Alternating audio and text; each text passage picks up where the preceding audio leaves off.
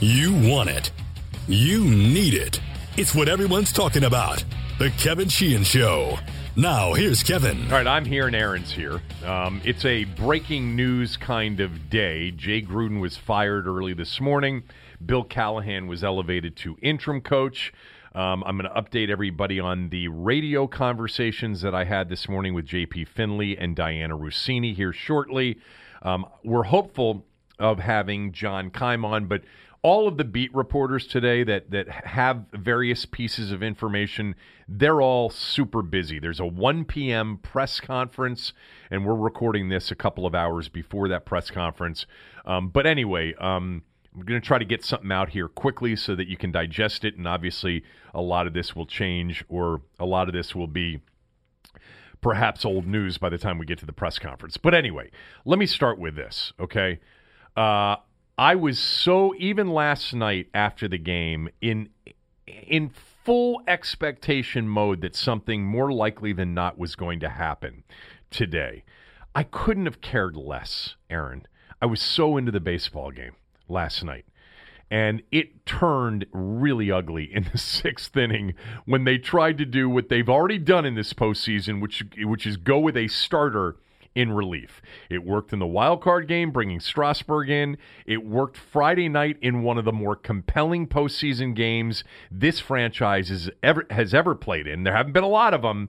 Right? This is the fifth year being in the postseason as the Washington Nationals. That game, too, in Dodger Stadium on Friday night was as good and high quality as it gets, with incredible decisions made by the manager, which we will get to, one of which was to bring Max Scherzer out of the pen to pitch a perfect eighth inning. Struck out all three, and that immediately, I guess, made it so that he would not be able to start Game 3. He's going to start tonight.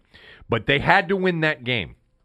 And they were up in the moment in that game, and they wanted to keep that lead, and he kept that lead, and then they turned to Hudson in the ninth, and he loaded up the bases. And I shouldn't say he loaded up the bases, because Dave Martinez made the decision to walk Muncy and bring the winning run to the plate in the bottom of the ninth on Friday night, Aaron. Was that unbelievable? I'm sitting there watching. I'm like, you're going to bring the winning run to the plate? I know Muncy's killing you. Yeah, but that's why you can't do that. Yeah, that's why I understood it. I didn't hate it quite as much as that. It definitely was. Did you hate it after he walked Smith on 4 pitches? Well, sure. I mean, my God. And he got away with it. It was crazy. The Scherzer decision, I think, was brilliant. I think the Strasburg decision in the wild card game was brilliant. And not just because they worked out, but because they were it was a recognition of the flaw being your bullpen. And we're pitching our best guys. Our bullpen is Doolittle and Hudson in a game we have a chance to win. Obviously, we've seen other guys in the first game, which they got blown out in, and then last night when they fell behind by 6 runs at the end of the sixth inning.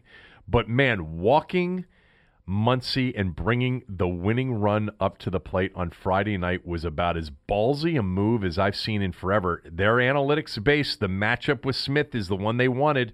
They didn't think they could get Muncy out.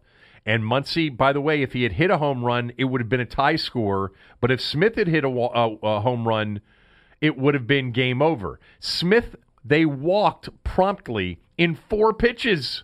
Hudson walked him in 4 pitches, so it really didn't work out. And then they had to face Corey Seager, who he did get to strike out on the 8th and final pitch of that at-bat. Man, that pitch for pitch with the bases jacked in the bottom of the 9th on Friday night was great. Last night, the pitch-by-pitch in the 6th, when they got into trouble and they brought Corbin in, was really compelling. I didn't think Corbin pitched poorly. Ray Knight, I had him on the radio show this morning, said that really he made one mistake. It was the pitch to Hernandez. The one that Hernandez doubled off the wall, that essentially gave them the 5-2 lead. He said the pitch that he made to Martin in the top of the 6th was actually a slider that hit nearly the spot he wanted to hit. He had 2 strike counts on all three. The Nats in the 6th inning last night had 0-2 counts on the 3 players that drove in the 7 runs in the inning. That's hard to do. Hard to do. To have 0-2 counts on the 2 players that they drove in. It was a rough 6th inning. Anyway, tonight is the night, and tonight's a big night for Max Scherzer. because Max has not pitched well as a Nats playoff pitcher. He pitched well the other night. He really did. Struck out the side in a crucial 8th inning with the Nats clinging to the lead in a game that they had to have, or they would have gone back to Washington potentially down 2-0, and the series could have ended last night. But tonight's one of those moments, man, because this is what he gets paid all that money for. He gets paid to win this game tonight, not to go 6 innings and leave with in a 1-1 game or a 2-1 lead. He's paid to go 7 or 8, allow no more than an earned run on 4 or 5 hits max. That's what Max Scherzer needs to do tonight. And then Strasburg would be there and available for a 5th and deciding game. And the way he's pitched, I'd feel pretty good about their chances in a 5th and deciding game, which, by the way, would be opposite of Buehler, because Rich Hill's going tonight for the Dodgers. It'll be fascinating to see exactly how they handle Max if it does start like it did last week. If we have, do they afford him that time to, okay, you gave up an early home run, do you let him settle down now? Or do you pull him basically immediately if he starts looking like he's in trouble? How and put in who? The answer would probably be Strasburg. I thought about that, because here's what I thought about. I thought about he's up to 115 pitches in a 4-4 game or a 4-3 game in the 5th, or the 100 pitches in the 5th.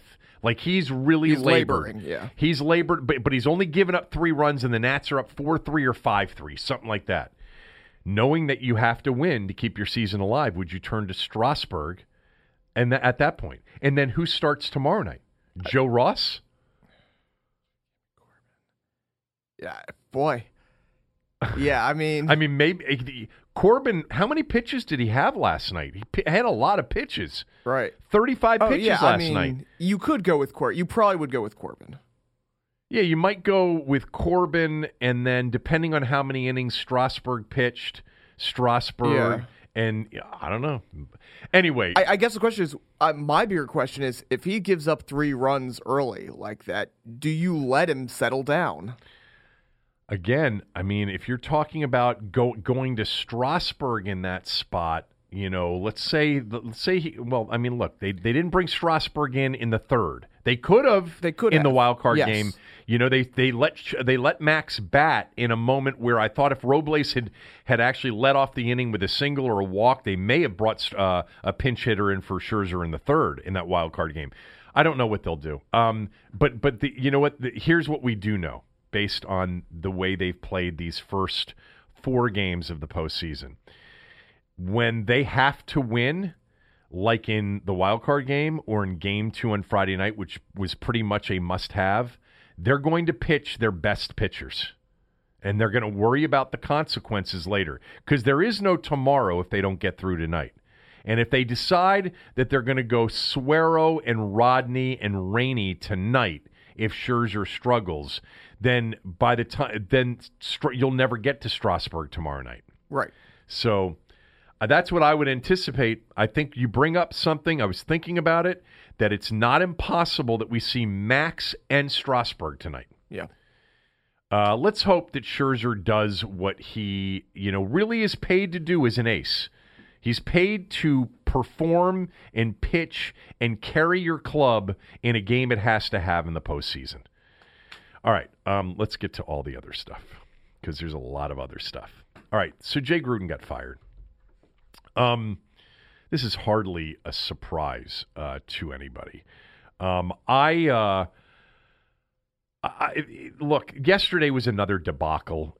Bruce Allen and Dan Snyder, were at the game. I don't know if anybody saw the shots of their motorcade basically leaving the bowels of FedEx Field after the game. It was like, God, there's so much self-importance there, like the security and the multiple vehicles, and and I can see the two of them sitting back there with Coors Lights in hands, which by the way I mentioned earlier in the radio show.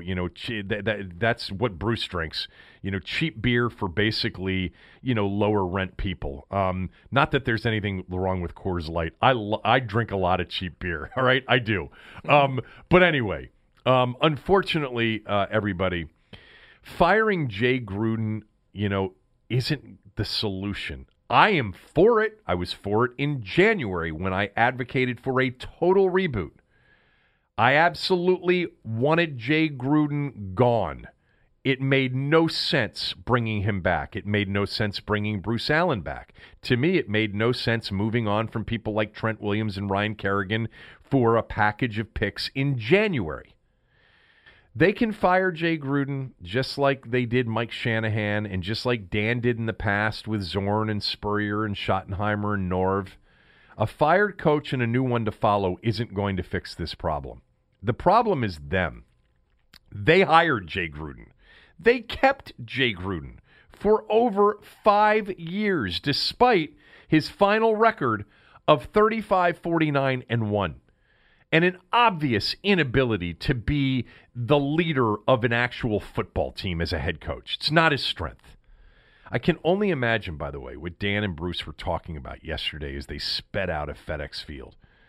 By the way, a stadium that now has delivered 7 straight losses in front of the opponent's fan base. That's basically going on a year now. The last home win, in air quotes, home win, came in October when they beat the Cowboys 20-17 last October. Since then, they've lost 7 games in a row at FedEx Field by a combined score of 220-94. If you want to do the averages on that, that would be 31 to 13, somewhere around there, 31-14. That's not good. Like, they haven't been close at home. You were going to say something. You brought up the air quotes around home game. That was the worst it's ever been. Not worse than Philadelphia. I wasn't there yesterday. Percentage-wise, I think it was. I think there were maybe not as many as Philadelphia, as many fans, but there were less Redskins fans. But there were no Redskin fans at the Philadelphia game. None. I feel like that was, and the stadium was nearly filled with Philadelphia fans. It was filled with Patriots fans. Look at fans. what we're debating. Exactly. How pathetic. Yeah. Allen and Snyder have been and have seemed to be the only 2 people on the planet that don't know that they are the stewards over one of the worst franchises in all of sports. They lack so much in self-awareness. Don't you get to a point in life, I think a lot of you out there, where it's like, God, I hope I'm more self-aware than that person. It's like such an important characteristic. And the 2 of them essentially deserve each other. They lack in self-awareness, both of them, to a degree that it's funny. I made this analogy earlier, that essentially they're like 2 monkeys playing with hand grenades. It's funny to look at, but it's also borderline dangerous as well. This has been and continues to be a blind leading the blind situation. I almost will guarantee you that when you hear from Bruce Allen, first of all, I don't know that he'll take questions. I hope he does, but I don't think he will. I will guarantee you that the 2 of them believe that their problem here is a combination of all of these injuries, the referees targeting them, and this dopey coach that they hired, which just, the dopey coach essentially just ran out of steam. I bet you they still believe that a new stadium is going to be a jolt to the franchise. That's delusional. Nobody gives a shit about a new stadium if you're not putting something new and something that people can be optimistic about in it. Look, here's one thing that I want to make very clear.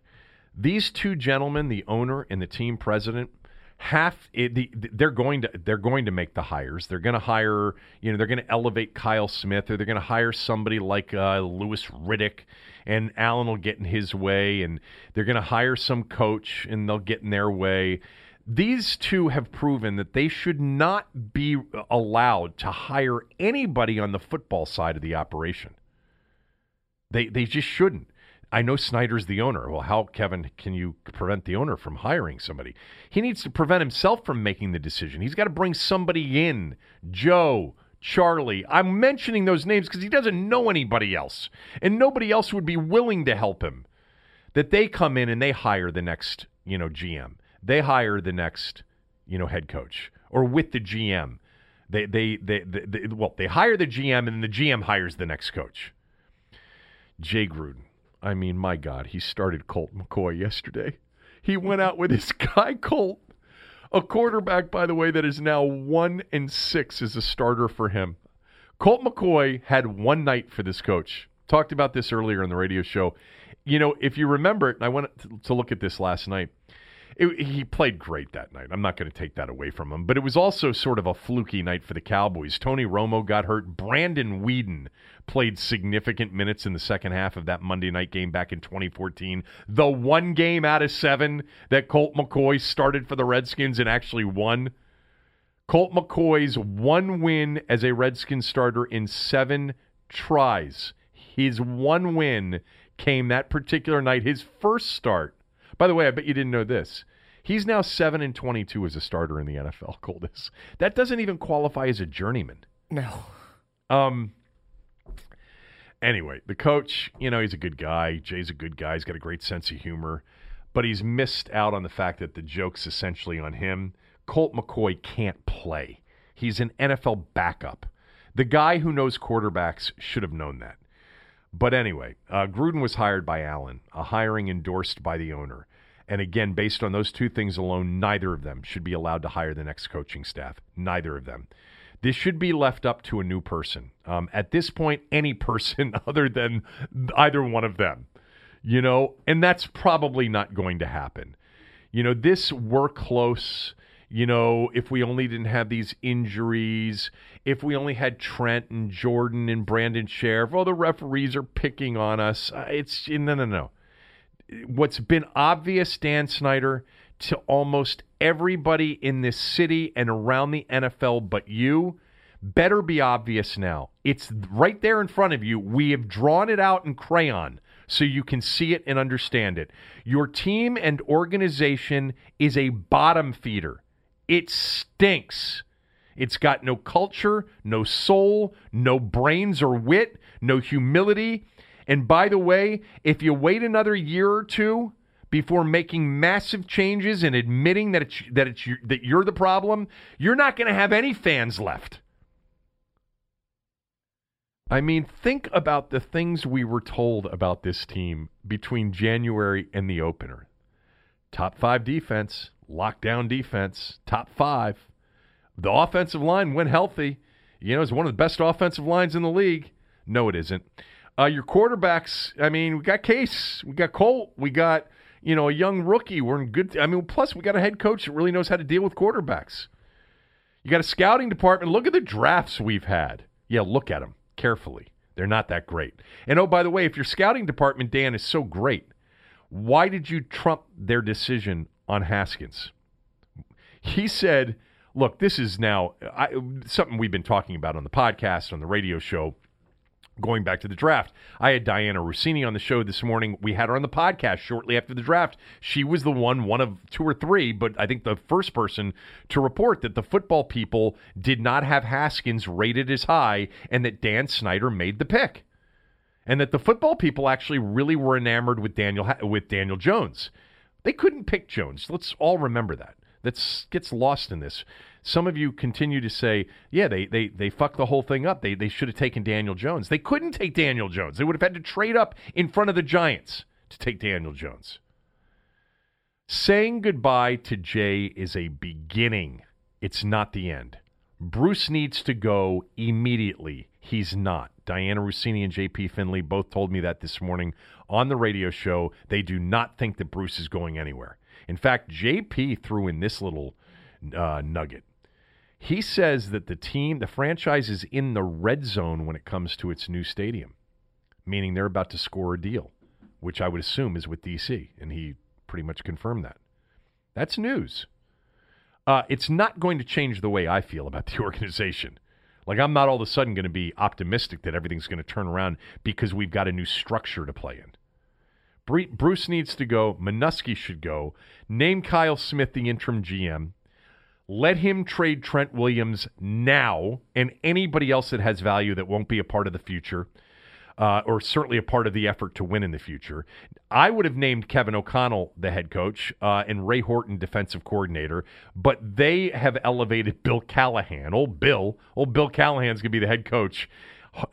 according to reports, they are going to, in the offseason, replace Bill Callahan with a new coach. But Callahan has accepted the interim role.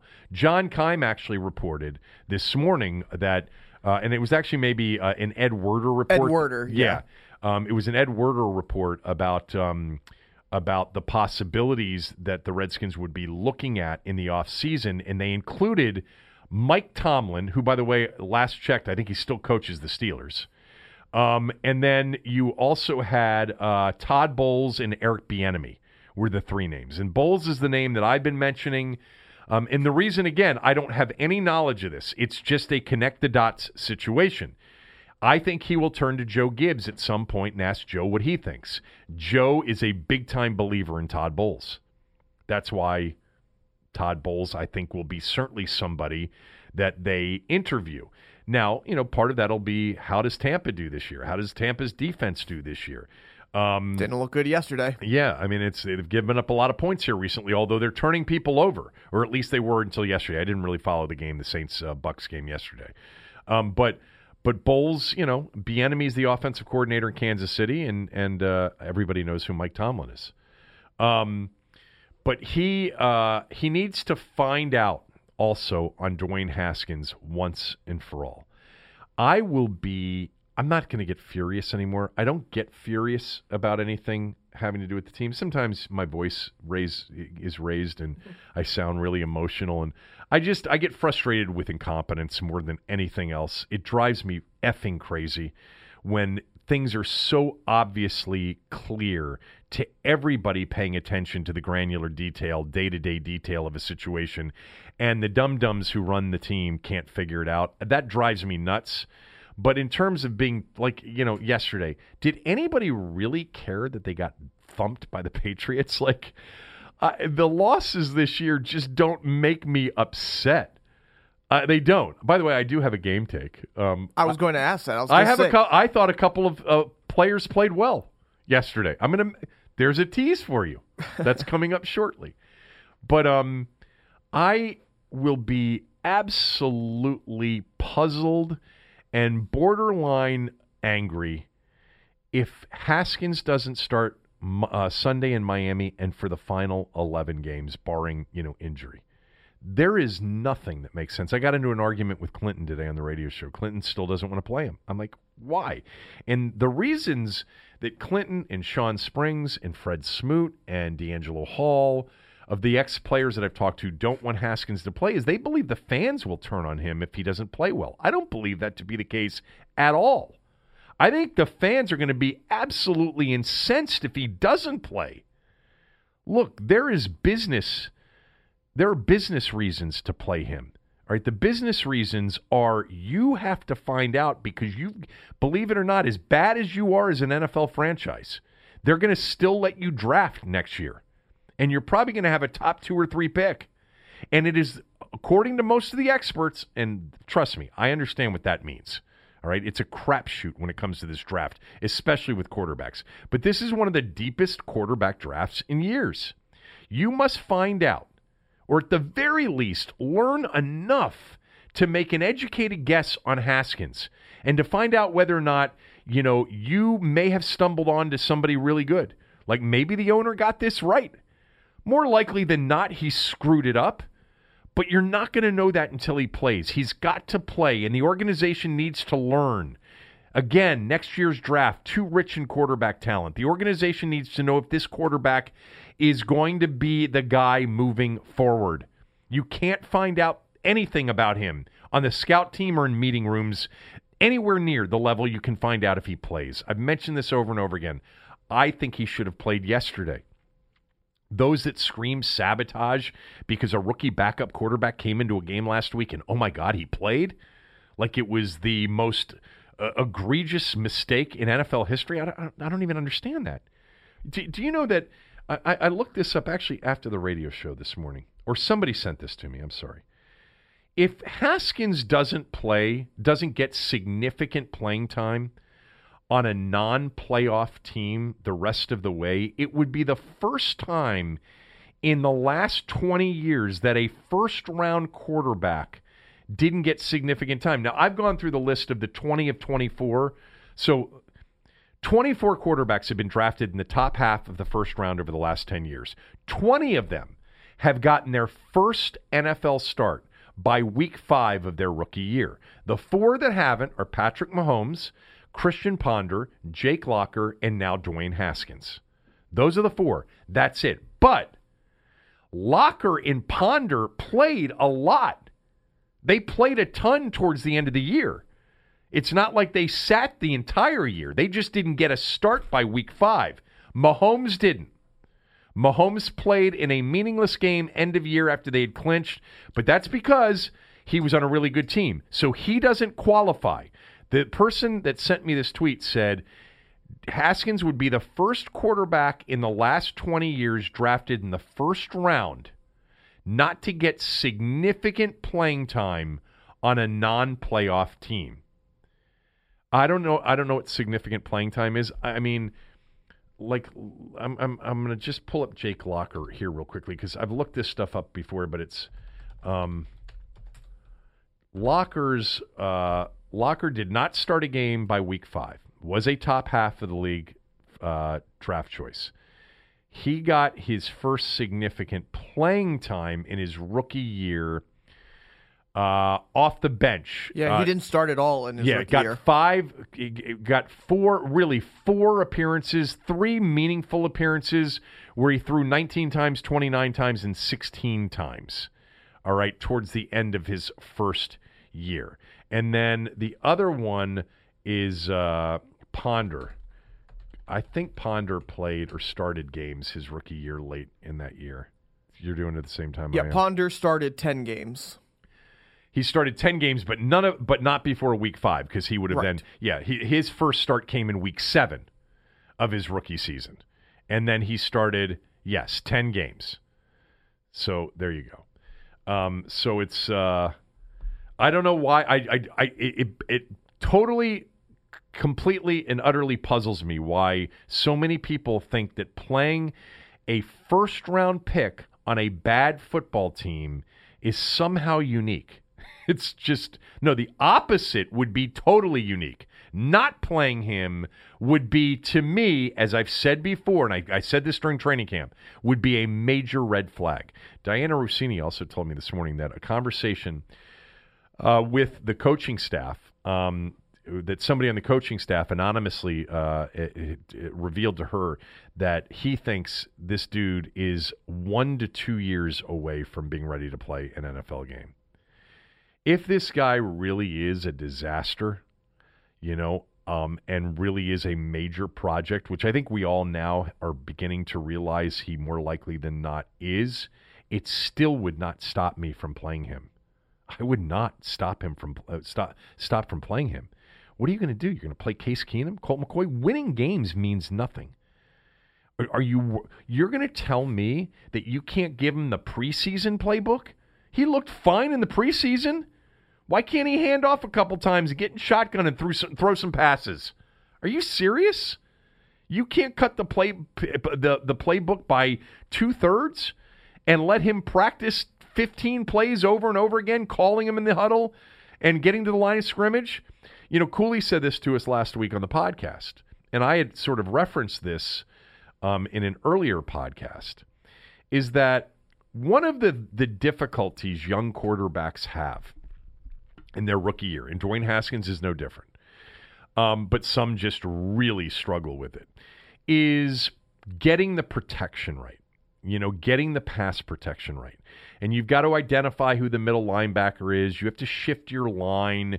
You've got to set your protection pre-snap based on reading the defense, based on knowing who's coming and who's not coming defensively. And Cooley said to me, the easiest thing to do when a quarterback isn't comfortable yet in reading defenses and setting protections is don't have him do that. Block with a 5-man line and let him throw hot on every pass play. And what that means, just so you know, is that, and I think most of you do, but when you get to the line of scrimmage and you don't have full pass protection, you're throwing hot, meaning you're throwing to the part of the field where the blitz isn't coming from. Okay? So here comes, or to the side that the blitz is coming from. Here comes the blitz. I'm throwing into that area that they've just vacated. All right? So Cooley's like, that's easy. You can put together a playbook with nothing but hot throws. And then you can run some 2-minute with him in shotgun where he's not reading as much. And you definitely work a lot of screen, a lot of bubble, a lot of that stuff in out of shotgun to get him comfortable. And then you can hand off a bunch. I don't get. I must be missing something here. I would have played him Sunday, and I definitely think that part of the plan, beginning today, after you've said goodbye to Jay, and it's not going to happen. This is my plan. Dan, fire Jay, fire Bruce, fire Minuski. Name Kyle Smith the interim GM. Let him trade Trent Williams, try to get the best deal for Trent Williams now. This pettiness with Bruce and Trent is over. All right? It's hurting the team. Anybody else that's got value, Kerrigan, either quarterback, maybe Pittsburgh wants him. They lost Mason Rudolph to a severe concussion yesterday. Trade them too. Name Kevin O'Connell head coach. That ship has already sailed because it's Bill Callahan. I would have named O'Connell head coach. Ray Horton, defensive coordinator. Let O'Connell announce that Haskins is going to be the starter Sunday and for the rest of the year. And then let's go ask Joe Gibbs, Charlie Casserly, the league, anybody that will have a conversation with you. Reach out to people and ask them to help you hire the next head of the football organization. And then to convince that person to come here, you're probably going to have to do some backflips. You're going to more likely than not have to give them a contract that gives them essentially total autonomy over the football operation. Or it might cost you a lot more. But that's what you've reduced this franchise to. You're desperate. You're desperate. You can't continue this lack of self-awareness, being oversold by your team president that you're close to something that you're not close to. I think I said this last week on the podcast, Aaron, with Tommy. What a hell of a case study the Redskins would be at Wharton. Seriously. Any business school. Like I would like to actually bring the idea of the Redskins as a case study on how you lose a huge, massive, fiercely loyal customer base in short order. Like, that's hard to do. They've done it. So it would be a great case study to learn what they did. And then obviously the conversation would be, well, this was mistake number one, and what should they have done here? This was and then you would go through the list of probably now triple digits worth of mistakes that they've never corrected or never learned from. Jay Gruden, nice guy, gone. Respected offensive mind in the league. And by the way, he's going to get a job. Now, one other quick thing. If you missed it late Friday afternoon, shortly after he announced Colt McCoy would start in his final stand. By the way, when I said he's going to get a job, as an offensive coordinator, not a head coach. He will. He'll get hired next year. Unless he's got to sit out to get paid by the Redskins. Diana Rossini told me via text, because I asked her, because I didn't get to ask her on the show. This video that surfaced Friday of Gruden from 2 to 3 years ago, hammered, inebriated on a street with a young woman who was not his wife. You've seen the video at this point. Oh, yes. Most of you have probably seen the video. It is not irrational or unjustifiable for your first reaction after you saw that video leaked to think that somebody in the organization leaked it. Of course, we all thought that. This is their move. They're low-rent, mean-spirited people. What they did to Scott McCloughan was unconscionable. Now, Scott McCloughan, from everything I know, absolutely deserved to be dismissed. They were right to fire him. He was not well and should not have been the general manager of the organization. He was not a functioning general manager. Now, I would argue probably him in whatever state he was in was probably still better than anybody else they've had. But besides that, they leaked that story to the Post that totally chopped his legs off publicly. That was mean and low rent and very transparent. We all knew where it came from. They thought it would somehow make them look good for firing him. No, it actually backfired and made us all realize, oh my God, This guy's not well, and you leaked this information about him to the Washington Post. And so when we saw this video the other day, it was not irrational to think they leaked this video about Jay because they're about to fire him, which they did this morning. And then, by the way, they're going to try to get away with not paying him his final year in 2020. They'll try to fire him with cause, even though this video is 3 years old. Diana told me they've had the video for 3 years. Now, does that mean that they told this guy that released it on Friday, who, by the way, had a private account, to do so? I don't know that. But it's not crazy for you and me and others to think that they did, that they had something to do with the release of that video to make their coach look awful, so that when they fired him on Monday, they could sort of say, yeah, we've developed some other issues. We got this video, and then try to fire him with cause so that they don't have to pay him next year. It's amazing. We were talking about this in the press box yesterday. 31 organizations in the NFL. If you had speculated about that, it would be considered extremely reckless, dangerous. Like, you can't do that for 31 organizations. For one organization in the NFL, it's not just not reckless, it's probable. Well, I don't even look in this particular situation. I'm not going to place odds on it. I'm just going to say what I said this morning and what I'm saying right now. If you, like I, had the reaction that, oh my God, the team leaked this video, right, it's not an unjustifiable first thought or first reaction based on their track record. It isn't. They leaked, remember, the post-leak on Scott McCloughan came from somebody high up in the organization, a senior person in the organization speaking on the condition of anonymity.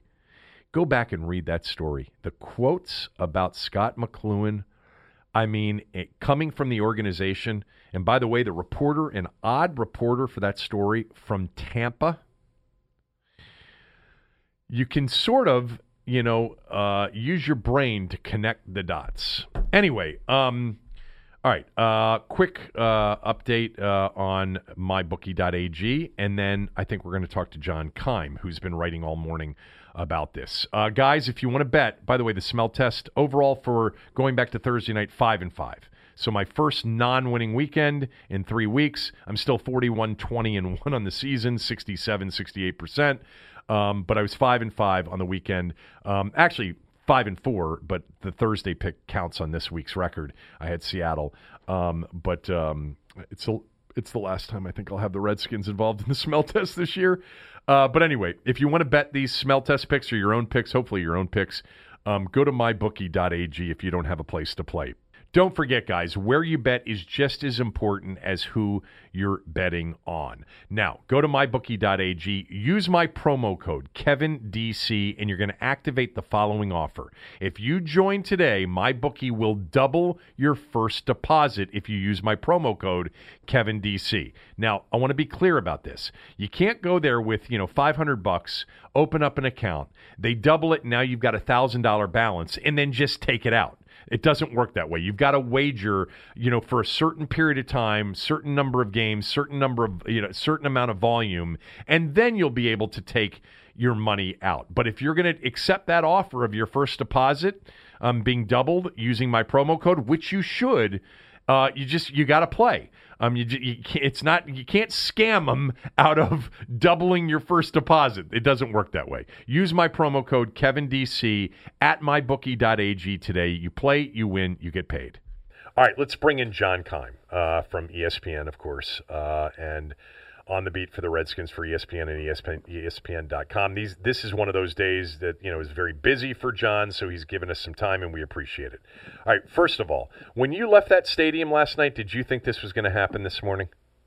Yeah, I did. I think there was an overwhelming sense, I think, that this had become inevitable, and that I know people on his side were bracing for news like this. So yes, when I left there, I thought we would be having these kind of things being discussed today.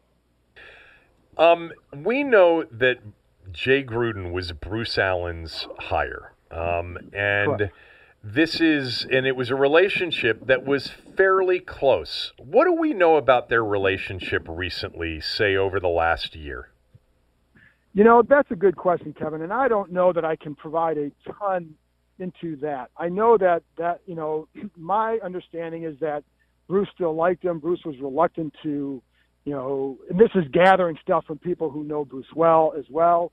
Just that Bruce Allen was reluctant to go this way, partly because this was his hire.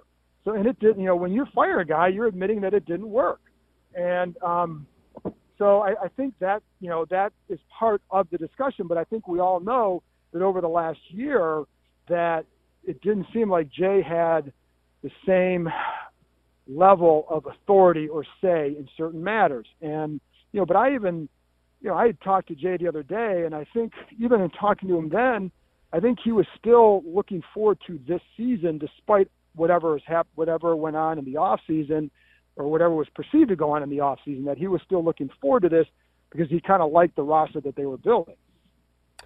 I'm seeing reports now that Jay Gruden is expected to be paid the remainder of his contract, which goes through next year. One of my questions was going to be, do you think that the video that came out Friday was, and look, I said this on radio this morning, I said it on the podcast, I don't know what's true and what isn't true. I can just say this as a longtime media person and fan of the team. It's not an irrational or unjustifiable reaction to say, there goes the team. The team put that out. I don't know if they did or didn't, but based on history, it's not crazy to have had that reaction and then to have taken it one step further to say they're trying to get out of paying Jay Gruden his full contract, trying to fire him with cause. But it sounds like that's not going to happen, right? No, and I had talked to some people over the weekend who's like, there's nothing on that video where you'd say exactly you can fire him. So that was, the timing is bad. And here's what I'd say, Kevin, too, is that I think what it reflects to is people's skepticism of this organization. Whether it's, and I've talked to people here, and of course they're going to say, no, they didn't put it out. What would be the gain from that? But the fact that people believe they could do that is kind of what they've built here over the years. That, to me, is part of the problem. It doesn't, whether or not they did or not, people actually think that maybe they did. I just don't know what they would have been to gain because, when obviously there was a statement put out about McLuhan several years ago. I think some of that was to show why they made this move, one that was unpopular with fans. Whether or not it was right or not, it was unpopular with fans. And in this case, Jay Gruden's got his record. It is what it is. I don't think you had to justify whether or not, you think he's a problem or not, you know how this league goes. He knows how this league goes. He's known how this league goes. So you didn't have to justify it by releasing a video. And again, there was no reason to believe that he could be fired with cause for what was a guy coming out of a bar with a cigarette, and surrounded by other young ladies. Yeah, that's an excellent point. I made that on radio this morning. That video actually, on its own, isn't a fire with cause video, I didn't believe, but I'm not an employment law lawyer, so right. I wouldn't know. But no, I mean, when you go back to March of 2017, when the Post had the anonymous team source saying essentially crushing him as a locker room drunk, as multiple relapses, of the disaster, showing up to games drunk, that was truly low road, mean-spirited right. stuff.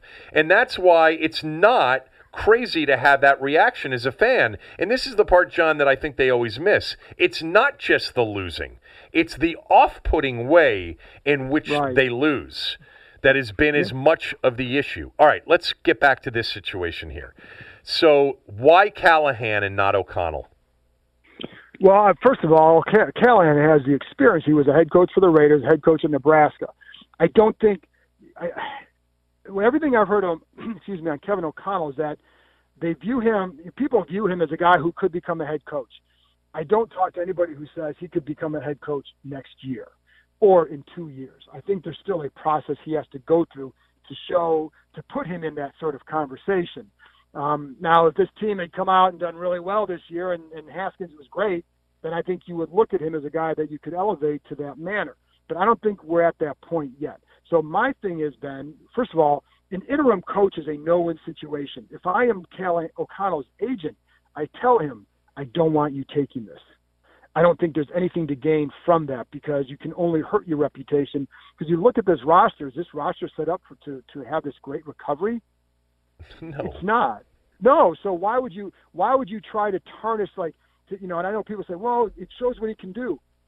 It's not really. This isn't his team right now. This is a survival situation. If I'm O'Connell, the best thing for him is to go now and call plays.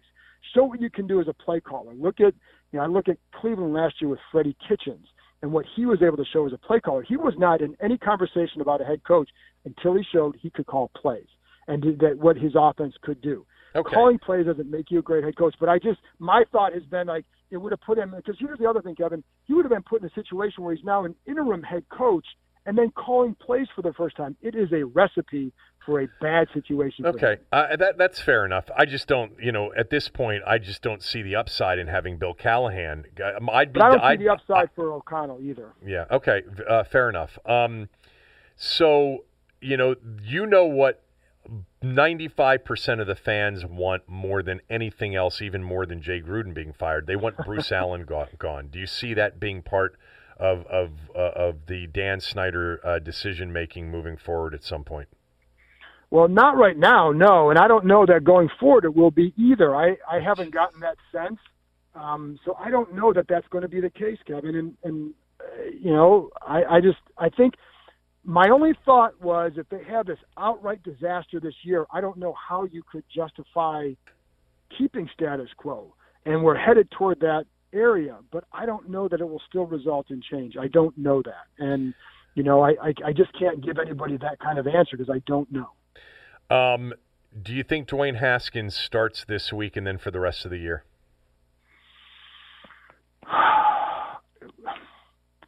I think the answer I've been saying is that first of all, I don't know if he'll start.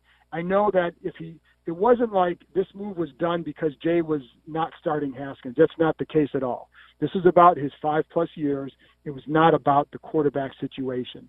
So, but we all know that in this spot, they are starting over now. So to me, if you're starting over, then this is a natural time to put him in, even though, I talked to Gruden the other day about this. This has been a staff decision to do what they're doing with Haskins. They want to build his game, and they thought maybe later in the year he would be ready. I don't think he's any more ready than he was last week.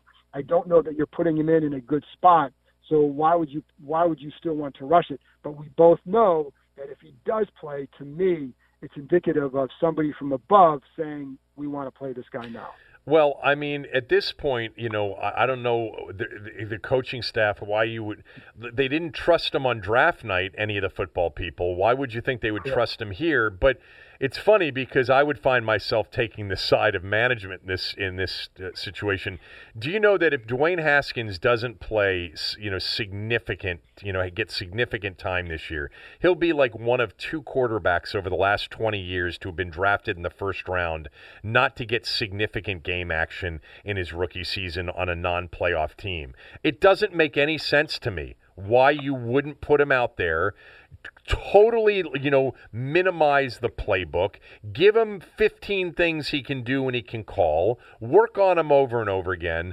I just don't get it. I must be missing something here. But if Dwayne Haskins doesn't play get significant starts this year on a team that's already 0-5, that's the biggest red flag of the season. Correct.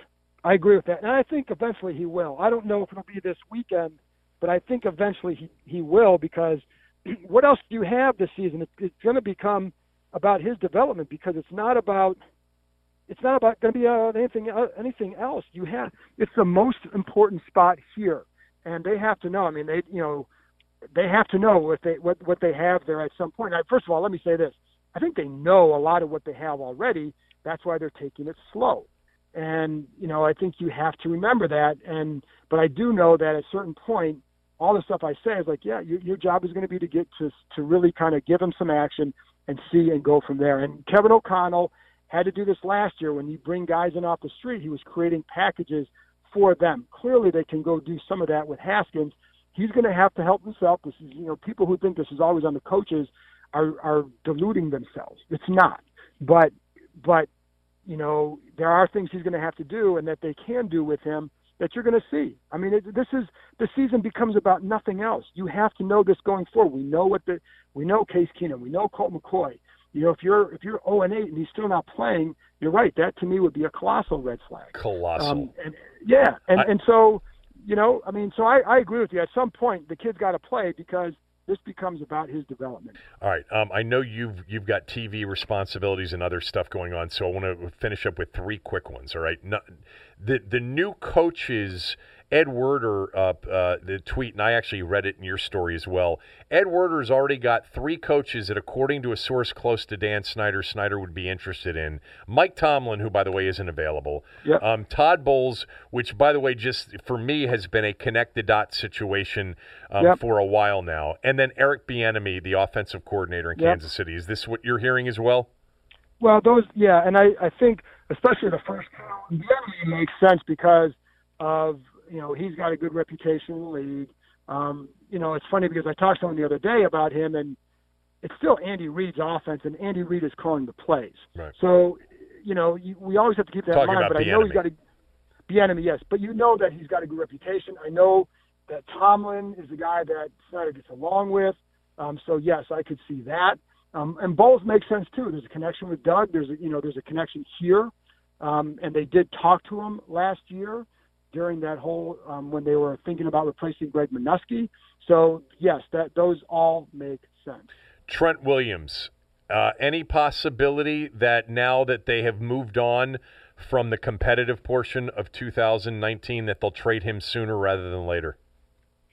That I don't know, and I think it's like everything I'd always heard is that if they got something really, really good, then I think they would consider that. I mean, at a certain point, because it's obvious that he's not coming back. And well, what we've always, John, hold on for 1 sec. What we've always heard is that they're not going to trade him. I'm not. I don't know that it's like that definitive. So I think in any case, if you get something that's really, really good, you're going to do it. And I think the same would apply here. But I also thought that, Kevin, the time to trade him might be, well, obviously you got the trade deadline coming up, but then also in the off season after, like, depending on whether or not he returns. If he doesn't return this year, then you enter the off season with 2 more years still on his contract, and it becomes an easier trade, and you maybe can get better value for him. That was the thinking of some people here. So I don't, but I don't know that this, listen, to me, it should speed things up because now you're entering a different phase in your organizational history. You're entering a rebuild, or you're going to tear down more. So if you can, whatever assets you can accrue, I would start accruing them and start planning for the 2020 draft and building from there. Last one. It really was sort of hysterical, wasn't it, yesterday to watch Jay's final shot at just trying to prove somebody, I don't know who, wrong, to watch Colt McCoy out there. It was so sad. And at the same time, it was funny because what made Jay Gruden fall in love with Colt McCoy? He can't be a starter in this league, and everybody but Jay Gruden seemed to understand that. Yeah, and well, the one thing I'll say too is every time until now, when they had a better alternative, they always went to the better alternative, whether it was Kirk Cousins or whether it was Alex Smith.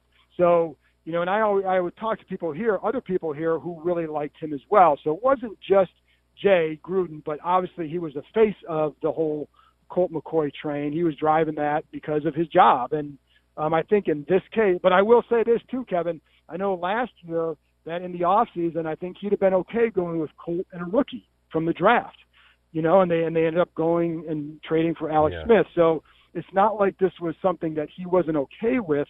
He's always liked Colt because he knows the offense, he's smart, and all that. But he didn't have, I don't think anybody you put out there yesterday was going to have much of a chance unless you were somebody who was uber talented and already at a certain level with your game. And that guy does not play here right now. So I don't think it was a win-win situation. It was going to be a win-win situation for anybody at that position. But I don't know. I don't know what's going to happen with McCoy if they would start him Sunday against Miami, hoping that maybe they can get a win out of that game. and keep Dwayne on the bench for another couple weeks. I don't know. So I don't know, Kevin. That's fine. Here's the one last thing going back to the hiring of a new coach is that it's a little deja vu with the 2014 offseason in that you've got a quarterback that the owner really likes and wants, and you may have a lot of qualified candidates that don't like the quarterback and don't think that the quarterback can play. And that's going to prevent you potentially from hiring the best, and the best qualified guy. Absolutely. So not to mention the fact that if you are a qualified guy, you may not want to come here in the first place, but then you're definitely not going to want to hear, well, the owner really likes this quarterback and wants you to develop the quarterback. Well, that's not what I'm here to do. I'm here to win games. Well, and I think the other part of that equation is not only – listen, the people here that I talk to like Dwayne Haskins. Everybody likes him. I've been told the same thing, yes. And it's like they always say he has huge upside. And so I don't want I'm not even coming close to saying that this kid can't play or couldn't be good for somebody. I think I feel bad for him because he went to a situation that was created that was going to be difficult for him. And, because now you're going to be in a different, you're going to be with a new offense, et cetera. And there's a lot that you can still learn about reading defenses that aren't beholden to whatever offense you're in. So there's still a lot of stuff you can learn. But I think it was a tough situation for him. I think the other part of that, too, the coach looks at it, not only they say, well, I don't love him or whatever, but it's also, why is he here? Because, the owner wanted to go get him. So is that something you're comfortable with? It's also, you know what I mean? So, whether or not you like him, it's also, well, if I want a guy and can't get a guy, or if this guy tells me, what's he going to tell me? Who's he going to tell me to draft? But the other thing too, is we heard some of the same stuff with Jared Goff during Jeff Fisher's year. And Sean McVay, even when he went out there was some skepticism on his part about Jared Goff. Yeah. And it seems to have worked out okay for him. So this is not an impossible situation for someone. And you're right. I think, but I do wonder about the candidate. Is it going to be somebody who would be somebody who's either desperate for a chance, desperate to get back in, and maybe this is their last chance to show, et cetera. So I think that is it's God. There's so many factors here. I know that. I know. Look, you're busy. Go. Thanks for making time for me. I really appreciate it. You know that, and I'll talk to you soon. All right, Kevin. Thanks. All right, John Keim, everybody. Follow him, by the way, on Twitter at John_Keim. Couple quick things that I've been noodling through over the last 20 minutes during the John conversation before it. Joe Banner, who we've had on the podcast before, and by the way, now doesn't want to come on the podcast or the radio show. He actually hasn't said that to me, but he hasn't responded. And we had a great interview with him a while back, and he actually sent me a note thanking me, saying it was great.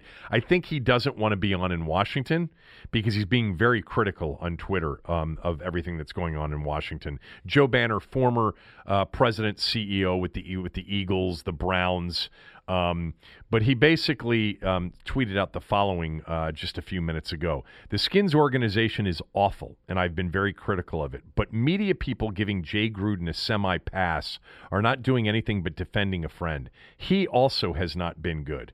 I don't know who's defending Jay Gruden in the media. I haven't heard anybody that's defending Jay Gruden in the media. But by the way, all of those things are true. He's not very good, and the people he's worked for aren't very good. Nothing in this organization is very good. But there was something good in the game yesterday. Let's get to the game take. Pay attention. Here's Kevin's game take. All right, this is going to be super quick, and then we'll talk about some other things that happened over the weekend, including some of the NFL games yesterday. There were a few things I liked from the game yesterday. All right, I like Steven Sims Jr. He seems to make plays every time he touches the ball. That was a little, tricky number. A little design with the fake handoff and some jet sweep action, and took it 65 yards to the house, and they were up 7-0. Woo! Let's go beat the Patriots. Anyway, he's pretty good. Quentin Dunbar's pretty good. He really is. He's smart. He sees, anticipates well. He's got some longer arms. He's pretty good. I said this morning, and it's true. He's Doc Walker's greatest training camp discovery, Quentin Dunbar. I'll never forget the training camp. Doc came on his show, I think, and said, there's this guy, he's a receiver. They're trying to turn him into a corner, and he's going to be a good corner. He's a decent cornerback. I thought Ioannidis, Payne, Allen, Holcomb, Kerrigan all had their moments. Overall, look, it was the best defensive day of the season. And I recognize that's not saying much. But they got some pressure. They confused Brady at times with coverages. Did you see how Brady a couple times pumped and he's like, whoa, I can't go there. And then he got sacked 3 times yesterday, all in the first half. You know, they hurried him, and that led to that interception by Monte Nicholson down at the goal line. They got a 3rd down day for the first time in the season. 2 for 9 in the first half, the Patriots were. 5 for 15 overall, the Patriots were. 33.3% on 3rd down. Wow! That is a massive improvement. Best of the year by miles. They had a 4th down stop early as well. They held New England to a field goal after the Colt McCoy interception, after the Nicholson interception. Now, it was not, by most measures, let me backtrack a little bit. They're on the list of things that I liked because it was the best defensive day of the season. But by most measures, when you give up 33 points and the other team rolls up 442 yards, and it has scoring drives of 75, 61, 75, 88, and 58 yards, including 2 easy, breezy touchdown drives to open up the second half, which, by the way, effectively ended the game, if you thought it was a game, 12-7 at halftime. That's not a really good defensive day, right? Brady also missed a wide-open Josh Gordon in the first half on a deep shot that should have been a touchdown. But anyway, the takeaway is really that the defense, while not good, it was okay in the first half and overall so much better than it's been, which, as we know, has been just awful through the first quarter of the season. The things that one more thing that I liked. 2 more things. Tressway, he's on the list every week. Do you know how many times he punted yesterday, Aaron? It was 10. 10, jeez. 10 punts. He averaged 50 yards a punt. His streak ended, too. That was the sad thing. Which streak? The lack of touchbacks. He had a touchback yesterday. Oh, I didn't know that. Yeah. I didn't know that. Adrian Peterson is on my list. When they had the Monte Nicholson interception that should have actually gone out to the 20, I don't know how they didn't rule that his momentum carried him into the end zone. I have no idea how that didn't happen. And the other guy that I've got on the things that I liked list is Adrian Peterson. Remember after the Nicholson interception, which, by the way, should have been brought back to the 20, I think his forward momentum carried him into the end zone, but whatever. They started from their own 1-yard line, and the first play was a handoff to Peterson, and it looked like any good running back would have been tackled in the end zone for a safety, and somehow Peterson moved the pile forward 3 yards to the 4-yard line. I love Adrian Peterson's effort and competitive will and spirit. He plays so hard. He runs so hard. He's an all-time running back, an all-time competitor, a Hall of Famer. That run from the half-yard line, among the top 10 backs in the league, 8 of them would have been tackled for a safety. Adrian Peterson got nearly 4 yards out of it. I love him. On the things I didn't like list, everything. But really, you start with offense and Colt McCoy. I mean, they go hand in hand. McCoy was off, and that's putting it nicely. He shouldn't have played in the game.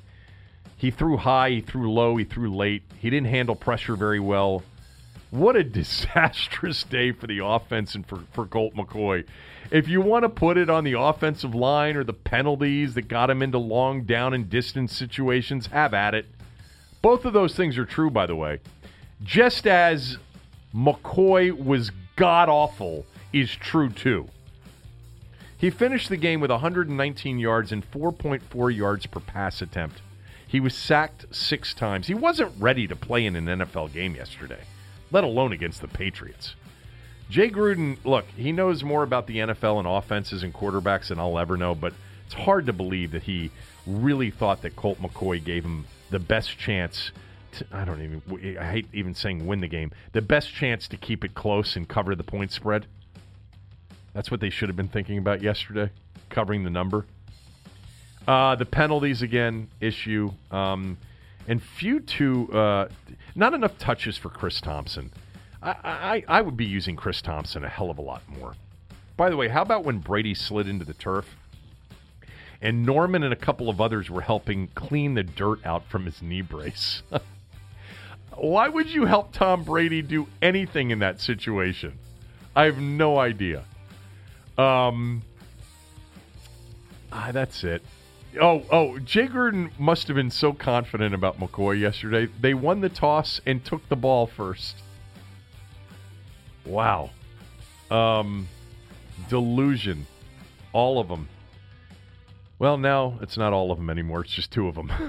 I don't know. Maybe we'll learn that Bill Callahan's just as delusional. I'll tell you one thing I don't like about Bill Callahan is the run scheme that he's employed. It doesn't really produce good runs. I would think a run scheme would want, would effort to produce positive runs. The Redskins over the last few years have had more -1s and -2s than any team in the league, I would think. All right, let's go around the NFL. The biggest plays and the clutch moments. It's time to go around the NFL. All right, there were some good games yesterday. By the way, we got to start with last night. The Colts, as an 11-point underdog, went into Arrowhead and beat the Chiefs 19-13. Here's how they did it, just so you know. They ran 74 offensive plays and held onto the ball for 37 minutes and 15 seconds to the Chiefs' 22 minutes and 45 seconds. They did that by running Marlon Mack, who is turning into a star if you're not paying attention. Marlon Mack is what, in his second year at a USF? Third. It's third year? Yes. A fourth rounder, something like that? Around there. He can really flat out play. And Jacoby Brissett, he's good enough. And they've got some weapons with Hilton, obviously, and Hines and Eric Ebron. They dominated time of possession. I mean, Kansas City just didn't have enough opportunities.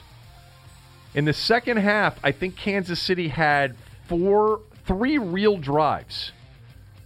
And then the last one was when they were down 9, and they were just trying to get down there against a soft defense, kick a field goal, and then try to recover an onside kick.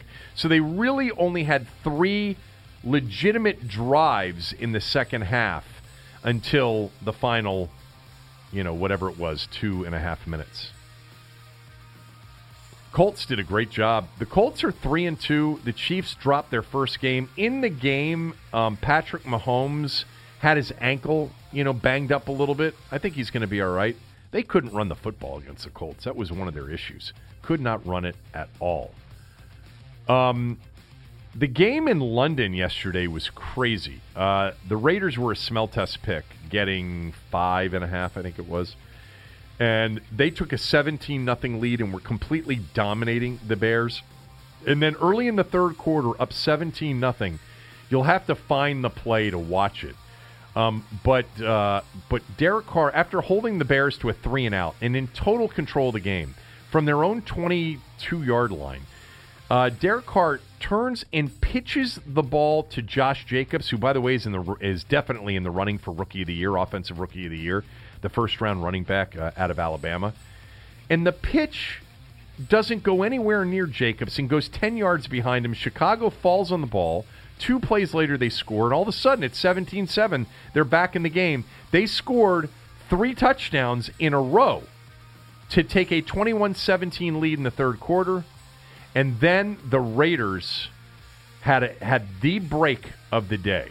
Down 21-17 and deep in their own territory on a 4th and 6, they chose to punt. There was a running into the kicker call. Then it was 4th and 1, and they decided not to go for it, but they faked the punt snapped it to the up guy. They got the first down, and that kept the drive going, a drive that ended with the go-ahead touchdown with under 2 minutes to go. And there are the Raiders at 3-2. Outright winners in a crazy back-and-forth game in London on a field that actually looked, if you saw it, maybe they put new turf in there? Because it actually looked like a normal field, which we have not seen in London many years. It was a different stadium they were playing at. Oh, it wasn't Wembley? Yeah, no, it was the Tottenham Oh, they were playing Stadium. that game in Tottenham. Yes. At Tottenham. Okay, I didn't know that. How about the Ravens-Steelers game? First of all, one of the scariest concussion plays of all time was Mason Rudolph getting hit by Earl Thomas and being knocked out on his feet, falling limp to the ground, and then banging his head again on the turf. It was one of those injuries that when you watch it, I wasn't watching it live, I've just seen the replays, and you see the players and you see their reactions like, oh my God, is this person alive? You know, you get that with a broken bone when people see a bone sticking out of a leg. Or you get it in these cases when someone is completely knocked out unconscious, as Mason Rudolph was. Devlin Hodges came into the game for Mason Rudolph. He's their third-string quarterback. He's a rookie from Samford. Okay? Wasn't drafted, undrafted free agent, and he came in and went 7 of 9 for 68 yards, and they scored the go-ahead touchdown with him in the game. The game went to overtime, and Tomlin did something that coaches rarely do, especially with the new overtime rules of the last 4 or 5 years, which is, you know, you score on that first possession, a touchdown on the first possession, it's game over. A field goal doesn't end it. Tomlin won the toss and deferred and got the stop he needed on the first drive. And then in overtime, on their first possession, this guy Hodges hits Juju Smith-Schuster, and Marlon Humphrey makes a phenomenal play, punching the ball loose.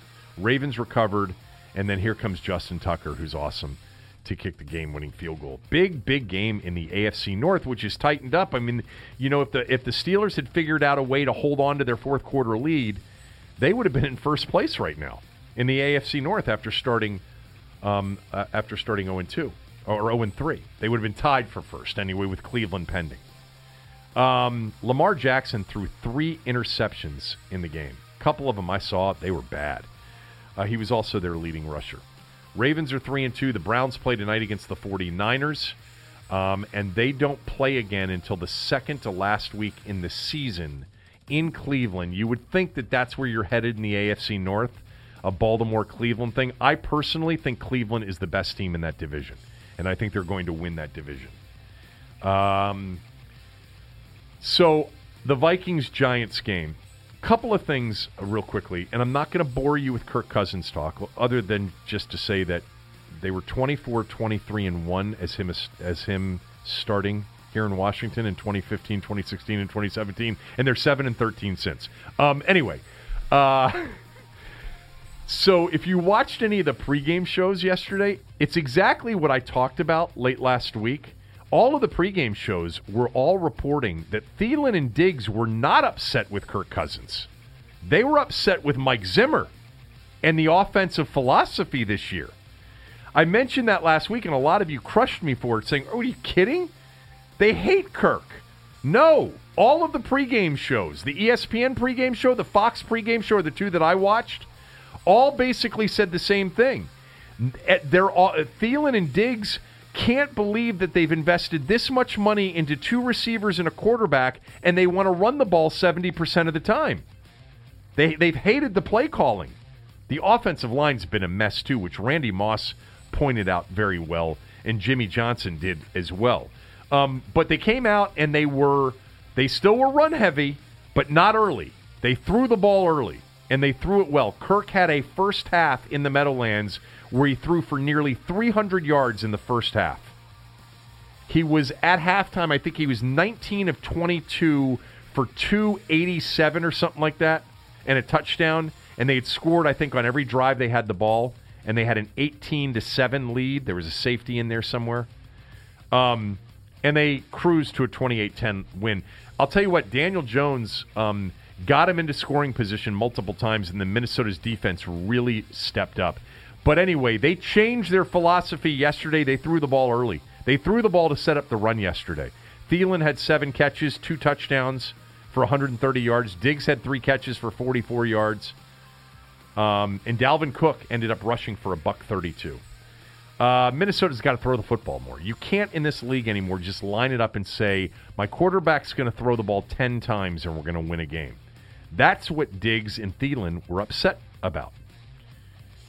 Or at least that was what they were upset about according to the pregame shows yesterday, and that's what I had suggested after reading some of the Minnesota reporters late last week. All the Redskin fans said, see, Sheehan, they hate Kirk. He sucks.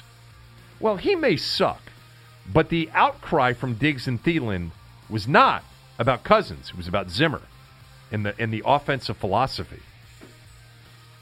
And Zimmer's a defensive coach, but he's essentially said to the offensive coordinators, you're running the ball. We're not taking chances throwing the football. Elsewhere around the league, I got Denver right finally yesterday. Picked them in the smell test plus the 6.5 and said that the Chargers were on upset alert. Vegas knows, man. That's the perfect example, Aaron, of a Vegas has it figured out. And I know it's the team that I picked early, and that's why people are going to say I had them. That's not why I had them. I had them because they were getting less than a touchdown. An 0-4 team on the road against a perceived really good team getting less than a touchdown. And they won the game outright 20-13. Philip Lindsay's really good. All right, Packers-Cowboys in the one late 4:25 window game. Man, if I watched this game, I was trying to pay attention to see if anybody was getting fired, but I really wanted to watch this game. And Prescott moved them up and down the field in the first half, and they had turnovers. The first turnover was a perfectly thrown ball that Amari Cooper just dropped and right in his hands, and it got picked off the deflection. Dallas was going in for what would have been probably a 7-0 lead to start the game.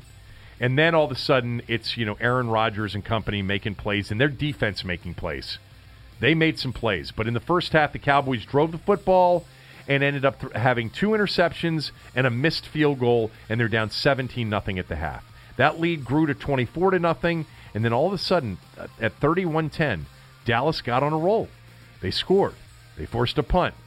Then they threw an interception, held them to a field goal, then scored again. They were within 10 with like 7 minutes to go after being down 24-0. But they couldn't pull it off. It was an effort. I had Dallas in the smell test.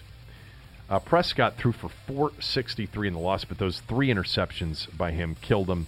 There was a challenge by Jason Garrett on a play early in the game that made no sense, and he was out of challenges for what would have been an absolute pass interference overturn on one of Prescott's interceptions.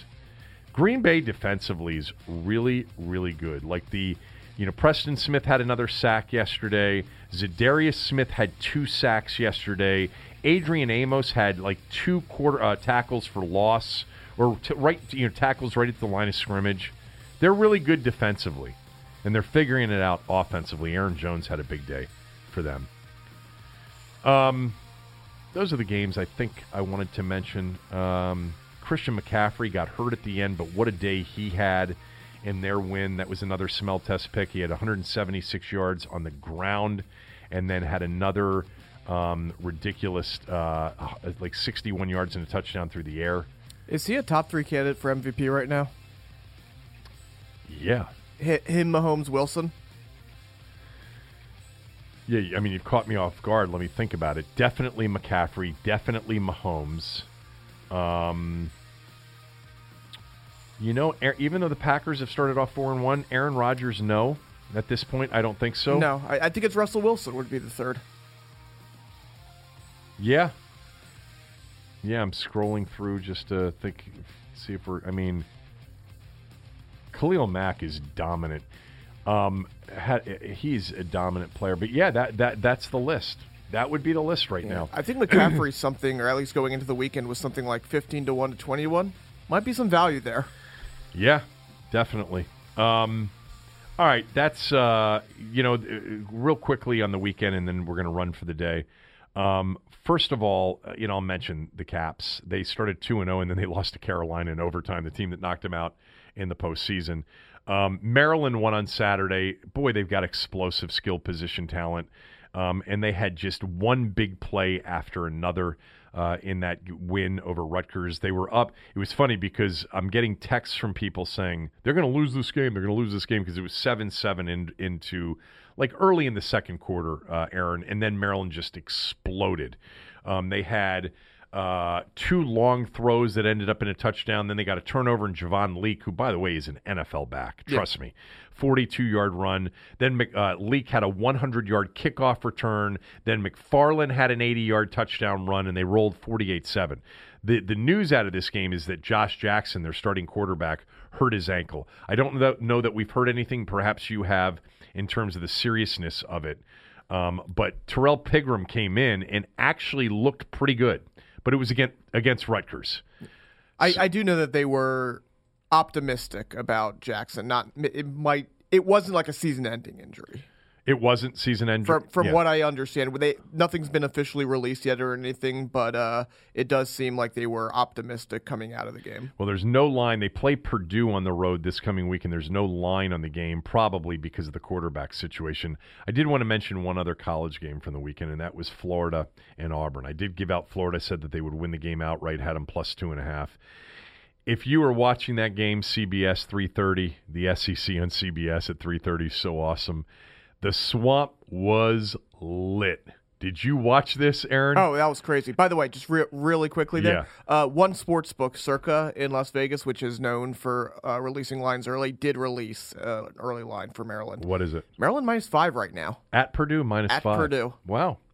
That would get them to a fourth win, and they'd be too short of bowl eligibility. Florida and Auburn, this game you had so many turnovers, you had so many penalties, all caused by two defenses that are so much fun to watch. I don't know that any two defenses have more speed defensively than Auburn and Florida have. They're so disruptive. NFL players all over the field. Florida won the game 24-13. Neither offense could do very much. Florida came out chucking the ball all around the field because they realized they couldn't run it. Auburn, Derek Brown he's got to be a top 10 pick, right? Their D tackle. They're a great team. I was happy for Florida. I'm a Dan Mullen fan. I always have been. Florida was the team that I thought had a chance to be a surprise team last year. I backed off them early this year because Felipe Franks just isn't the guy. He got hurt, and now they got this guy Kyle Trask in their quarterbacking. They play after beating Auburn in the Swamp, and the Swamp was packed to the rafters and was electric. You could feel it watching this game at the beginning. Now, big win. Guess what you got next? LSU on the road. Unbelievable. And then 2 weeks after that, Georgia on the road. Man, it does not get easy in the SEC. But this is a big game. This is the game of the week. Florida at LSU. And do you know what LSU's favored by in this game? I don't. I just looked at it. Does not bode well for the Gators. LSU's a 13-point favorite at home over Florida. Oh, my God. Still excited to see that game on Saturday night. That's the 8 p.m. ESPN game because the CBS game, I think, is Bama A&M. Anyway, go Nats tonight. This is a big moment for Max Scherzer. This is the moment you paid him for. He's got to get this series back to L.A. Hopefully they can do it without using Strasburg, and you can pitch Strasburg in Game 5. Anyway, I think that's it. Did we forget anything? Probably we did, but the big story, obviously, today, Gruden and the Nats losing Game 3 last night. Back tomorrow. Tommy will be with me, and he could be on the way to Los Angeles tomorrow morning, so he may have to call in again. We'll see, depending on what the Nats do. Have a great day. Don't forget, rate us, review us on Apple or on iTunes, and subscribe. That always helps us. Appreciate all of the kind words on Twitter. So does Aaron. Have a great day. Back tomorrow.